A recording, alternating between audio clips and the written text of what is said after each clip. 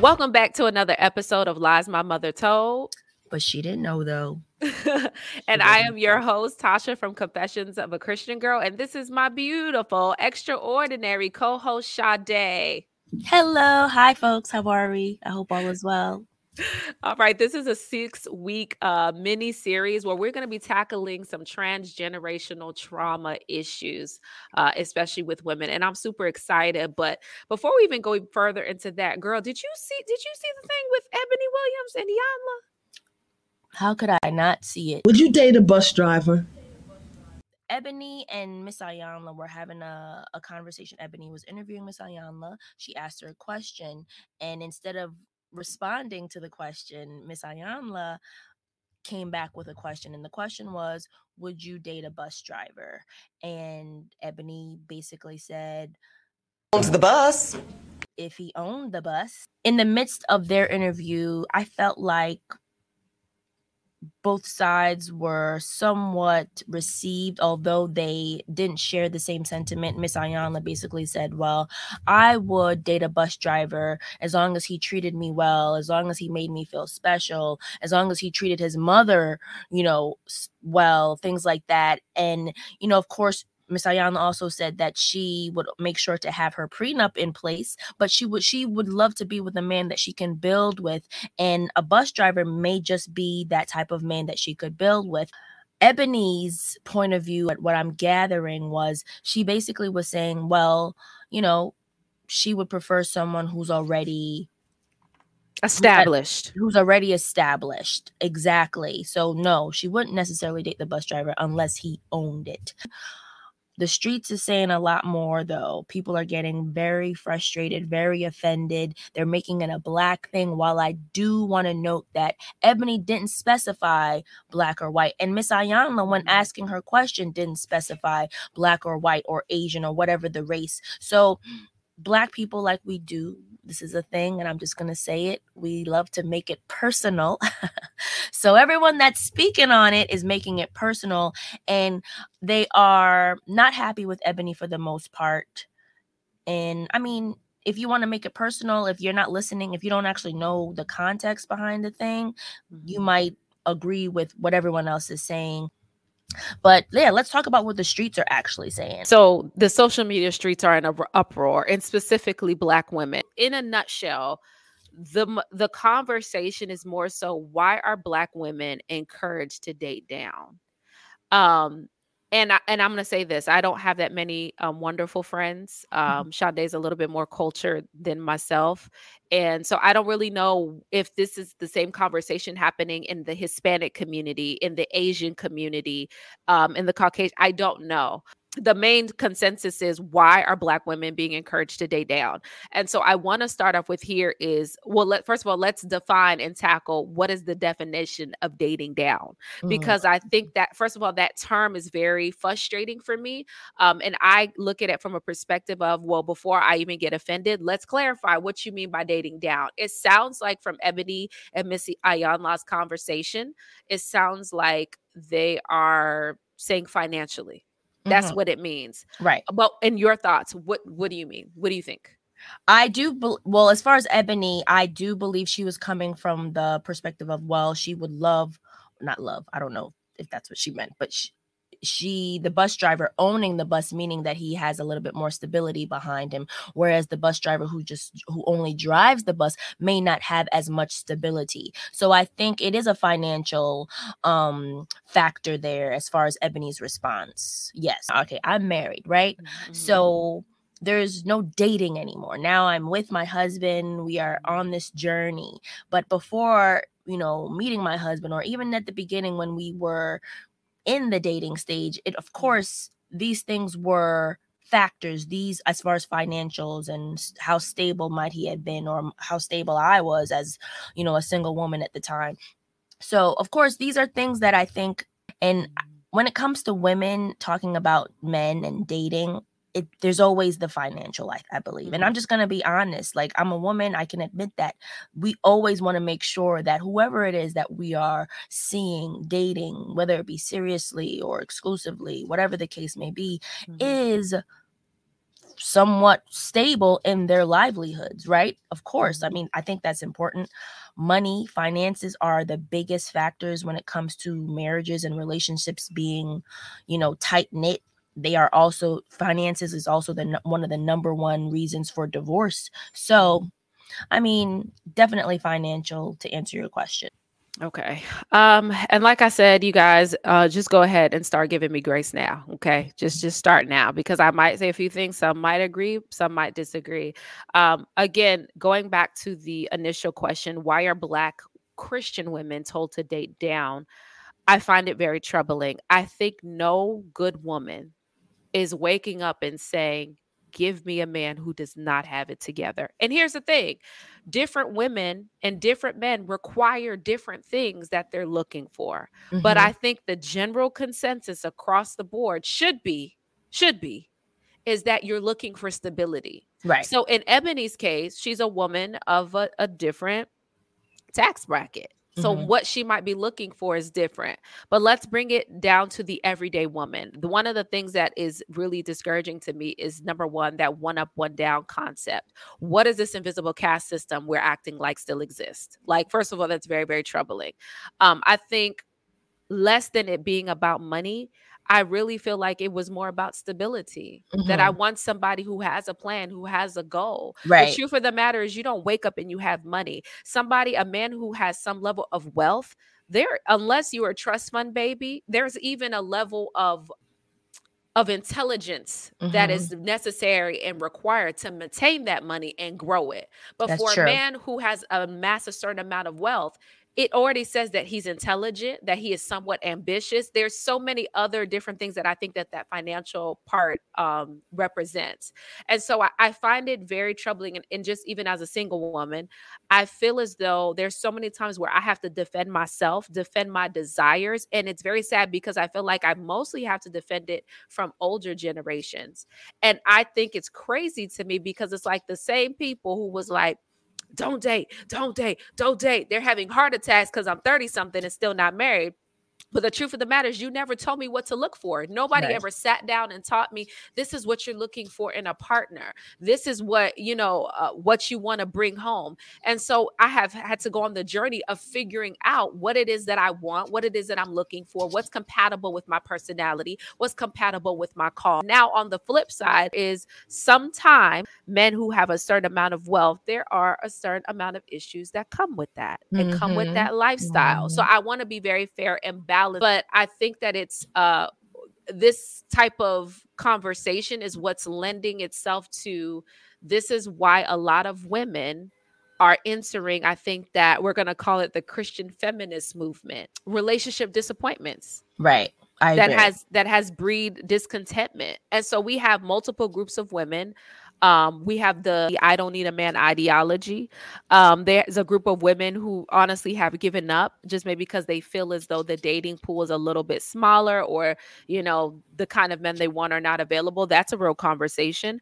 I also think oppression, and I also think that perverted submission doctrine that we are taught in church. So I want to talk about each of those different groups with my co-host here, because there's a lot to break down. I see and understand the conversation from both sides of what they're saying, but I feel as though Generation X, I believe that's the generation Missy Ayanla is part of. Yeah. I feel as though they're justifying their decisions in quote unquote dating down from the type of men that they have been with, just to have the optics and the appearance of successful relationships. Because no shade to Miss Ayanla, she's been in multiple relationships that were not successful.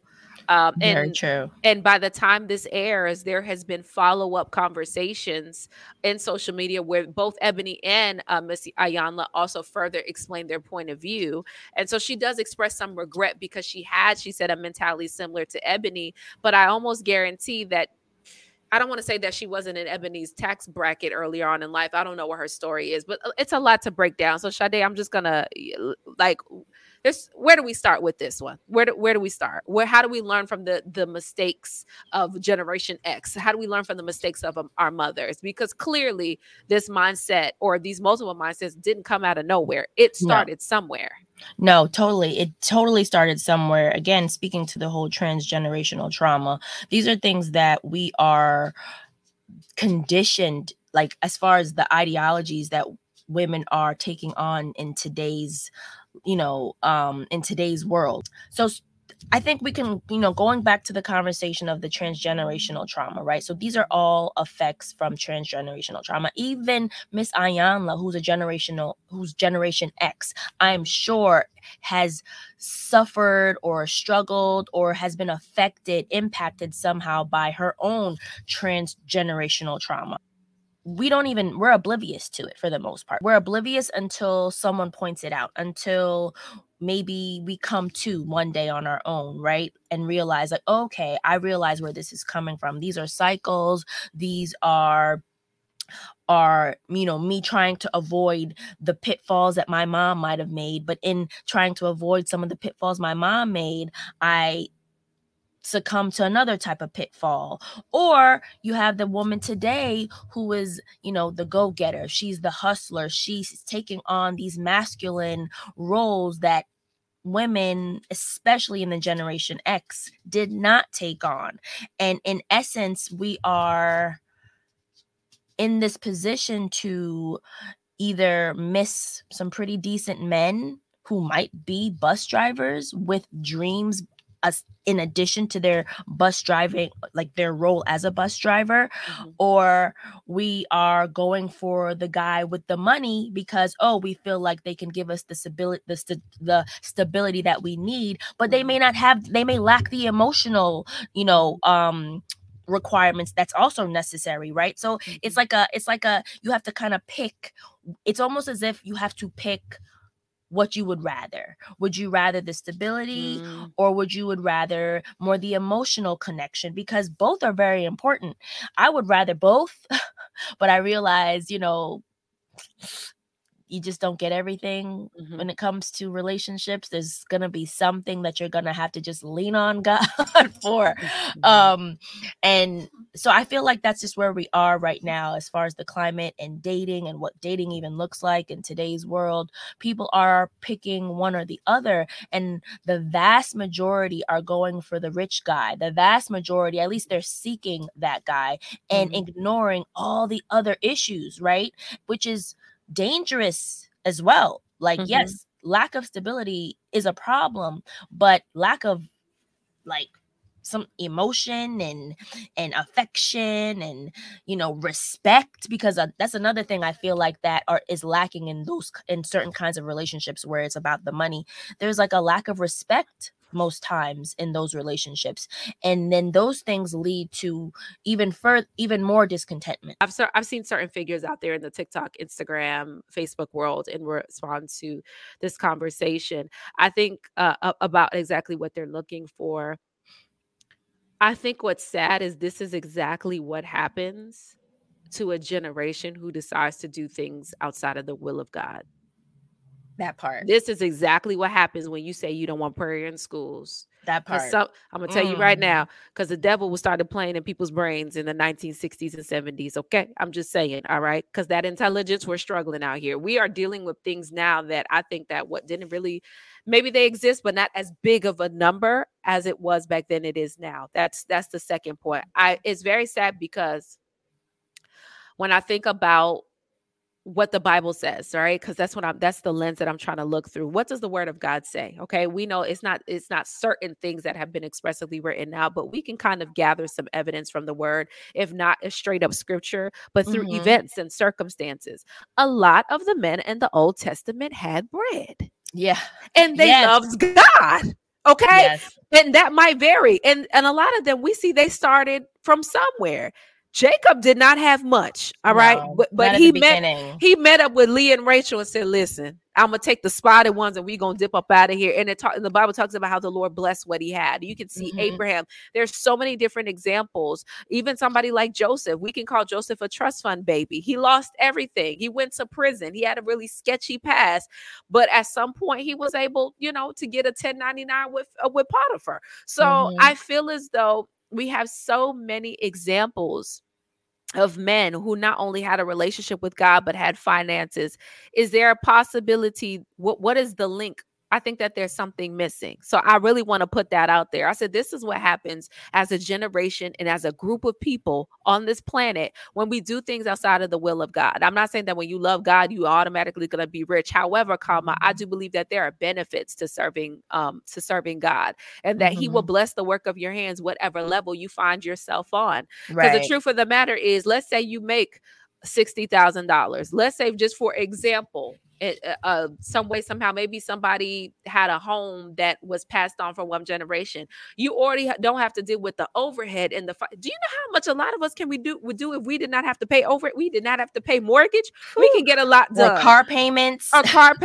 You get what I'm saying? So I feel like we also need to put a number on certain things, because a lot of times I think what women forget, sometimes the bigger bank account, the bigger income, the more bills that you have. Very and so true. when you do all of those expenses and all those things, it might bring you to the man might be only making $60,000 a year. And so I think that there's so many different aspects of this that we need to address. But I think the general consensus is, I see what the enemy is doing to discourage women. Yeah. I see it.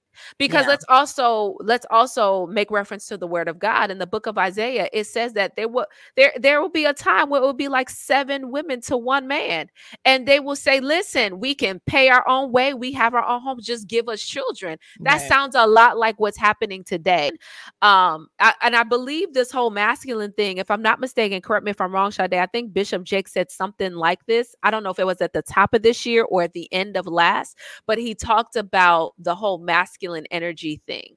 And I said, what's so frustrating about this conversation, y'all are acting like some of these, not just Black women, but Christian women woke up and said, yes, we want to be masculine. And so that it goes into one of the categories we mentioned earlier, which is that perverted submission doctrine, or that oppression that women experience, especially in the house of God. I cannot tell you how many sermons that I've heard in different places that I was submitted to or went to church, or even growing up in church as a little girl. One of my memories, and I thought about it before we had recorded today, is I honestly would go to the baby showers for the food. I just want to start off with that. But there were so many times where the older women would give the woman who was getting married, advice and counsel. And I'm gonna be honest, as a kid, certain things I was like, really? It would be certain things like, I never forget. I can even name the person. That's how clear this memory is in my mind. She was telling her, it doesn't matter what is going on in your household, whatever's happening in your household, you keep it in your household. And she literally said, even if that man is beating you, you keep it to yourself and figure it out. So those are the type of things that I heard from baby boomers, from Generation X growing up. And so then when you hear those type of things, like Esau, you get tired of the yoke on your neck and you want to throw it off. And sometimes I think that pushes women to go to the extreme, and then you're out of balance. But I think, again, going back to the masculine thing, the enemy has set this system up in such a way where the fruit of it, the fruit that Generation X is complaining about, the fruit that baby boomers are complaining about, what about the seeds that were sown from you all's generation? Because this didn't start today. This started from somewhere. Let's talk about it going all the way back up to slavery in the United States of America. Let's take it that far back. Early 1920s, Black Renaissance, going up into civil rights, up until I think about late 60s, you were told, bring the best that you can find home. Yeah, that was the encouragement to women. And I mean, and for the men, of course, a little different, but for women, we were to bring the best that we could find. You're right. Men also had a standard. Don't bring no crazy girl home. Bring somebody who can cook, clean, take care of your household, and understands traditional roles. Now, let's continue to have a very honest conversation. Towards the 60s, 70s, and 80s, we got a little free. Okay. Yeah. All right. Civil rights. We were starting to feel ourselves a little bit more in America. And then we had the crack epidemic. So then now we're in the 80s. A lot of men are going to prison, displaced. Women have to step up. And one thing about a Black woman, we carry the world on our back, or just women in general. We are amazing. We can cook, clean, go to work, help with the homework, take care of kids, do everything. Take care of kids while we're sick with a cold, and we don't miss a beat. And so we have to also acknowledge what we've had to do. How the men were displaced. Women had to step up. Then it was the introduction of contraceptives. People could be a little bit more loose without consequences, because there was a time where wasn't nobody and having the sex without being married. Okay. There was a time where that was is still honor. So there's consequences, again, living and doing things outside of the will of God. We have to also acknowledge what we've had to do. However, I do think that I would love to see a resurrection. And I think we are seeing it. That's why I'm a huge supporter of kingdom marriages. I don't just look at marriage as marriage. I understand what it looks like and what it represents in the earth because of the time that we live in. When you see a good couple that's together, that God put together, it speaks without even them saying anything. Yeah, It just speaks to, wow. Look at what God is doing in this earth. This is what it looks like for a couple to be together, regardless of what tax bracket it is, regardless of where they are. Does it make life, is life a little bit easier when finances is not a question? Absolutely. It does. And so I think that instead of saying just, bring home this X, Y, and Z, and then going to the extreme of, I don't want a man, I can do it by myself. It's because those relationship disappointments have breeded discontentment. And now here we are in 2023 having a conversation about why Ebony is wrong for saying that she shouldn't be with a bus driver. Right. Yeah. Again, I do believe that a lot of the offense for the most part was from the male perspective. Mm-hmm. Most of the men who commented on, the conversation were offended, and I think they took it because they took it as, well, something about her I guess ex-fiance was a white man, and something about, those certain roles you typically will see a black man holding. So like the bus driver, you would typically see a bus driver to be a black man. So I think, again, a lot of the offense just comes from more of a personal black hurt.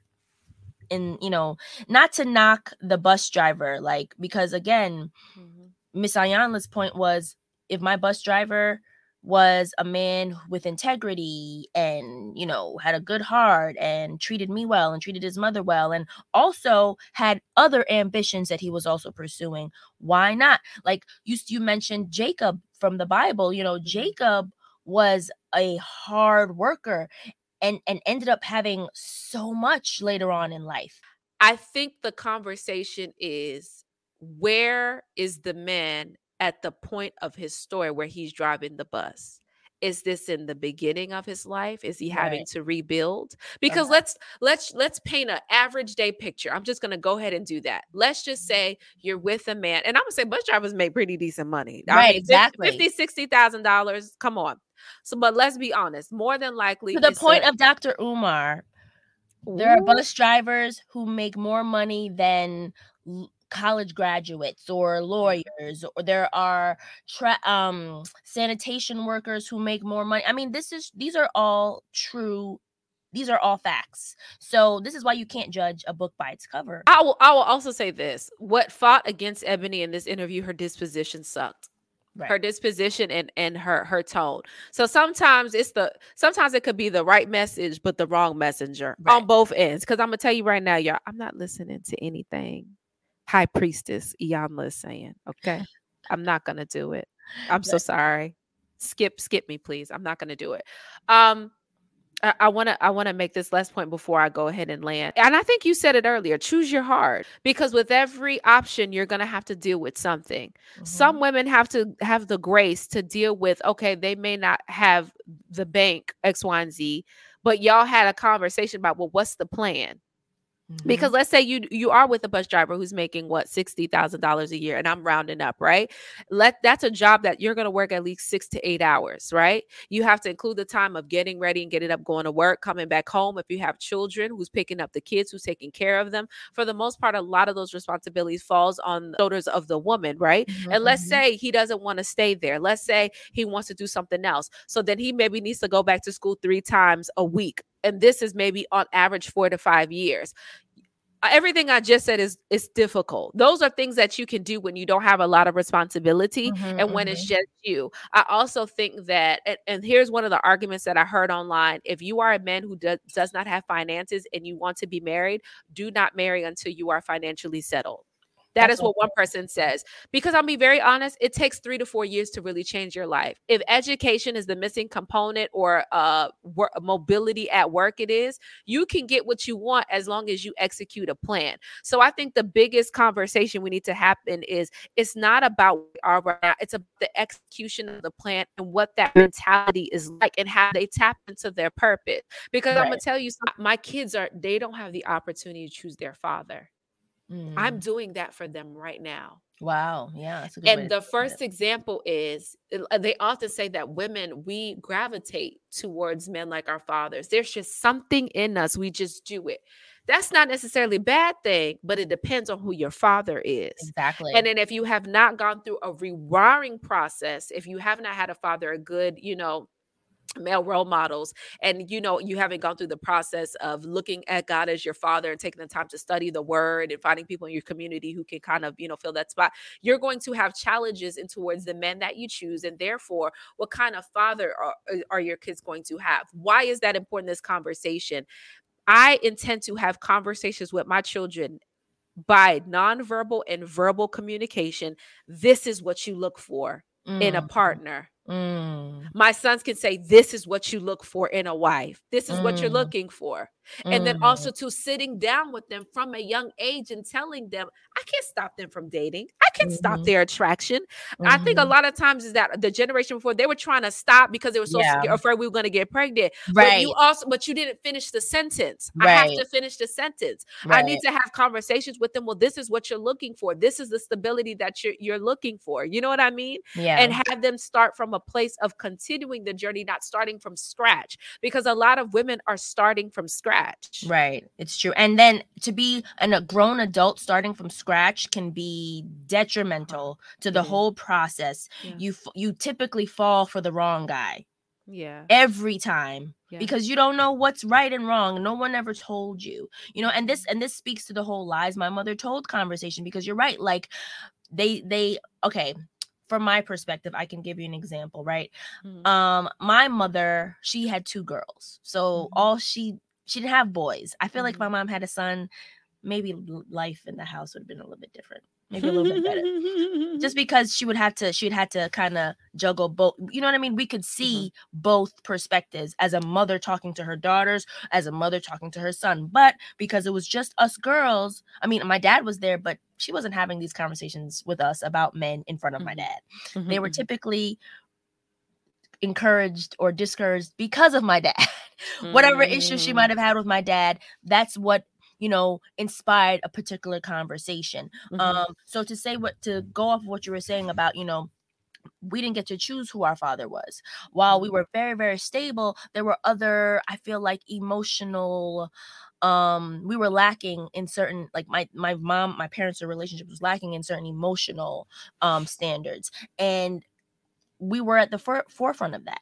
So for me, choosing my husband was, okay, there's this aspect, or there's this factor, there's this personality that I see in this guy that I don't like, because my mom didn't like it, and it caused whatever in my household. So I, of course I had to, I don't even know, maneuver and connect the dots and disconnect and all that stuff. And then here I am with my husband. But again, like I said at the beginning, while I might have avoided certain pitfalls my mother made, I've totally landed in some others.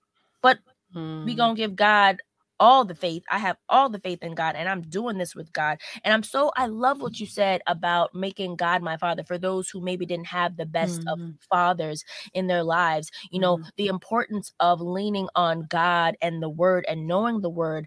And I feel like with every situation that we will ever discuss, it's always going to be that you should always just go to God with it. Go to God with it. Stop trying to make the decision on your own, because for the most part, if you're doing it outside of God, you're not going to do it right. Even if it feels right, that's only going to be for a moment. You know what I mean? So I loved, like I said, I loved what you said, because as a child, I grew up in the church, but I didn't grow up in the church. You know what I mean? Like my house was not churchy. After church was after church. Yeah. There was no church after church. You know what I'm saying? So I didn't have certain foundations in my house. Like, okay, yes, we believed in Jesus. But that was it. Mm-hmm. You know what I'm saying? Like, Yeah. the foundation wasn't super tight in my house as far as me, my sister, my mom, my dad, and Jesus. So there are a lot of things that I feel like we was a miss for me growing up. And so I made a lot of mistakes in my dating life. One thing I will say, though, I always knew that money, or a man having a lot of money, was not going to be the answer to all of my problems. And I knew that because of my experience growing up in my household, who with an affluent father. Yeah. You know what I mean? So again, and this is going off of experience, going off of my mother's experience, because a lot of my decision making was based on her decisions and her experiences. And so I like I said, I really loved what you said when it came to leaning on God, when it comes to leaning on God and making God your father, making God your husband, or seeing God in your husband. You know what I mean? Because I was told that one time in one of our marriage counseling sessions, where it's like, you know, while your husband shouldn't be your God, there are aspects of Jesus or God that you should find in your husband. And if whatever that's not there, those are things you need to be praying for.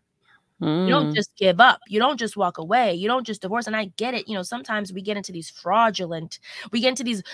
relationships, and it ends up being totally fraudulent. You know, it wasn't what we ever thought it was gonna be, or what he said it was gonna be. You know, they sell you this dream, and then you get into it, and then it's like, oh, what happened to, we were gonna be kings and queens. You know what I mean? Because of course, you know, again, we're human, so we may fall. And sometimes it's really hard to get up. And as the woman, not apparently, but as the woman, it's our job to lift them up. But when it comes to a fraudulent relationship, that might be a little too tough. So also, to go back to what we first talked about as far as what does dating look like, right?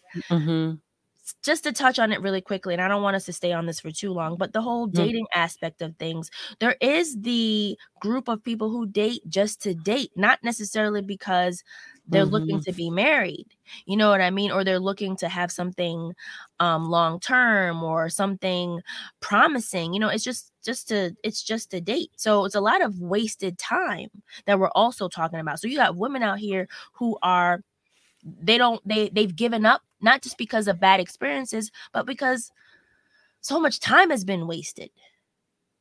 And maybe they're no longer the pick of the litter.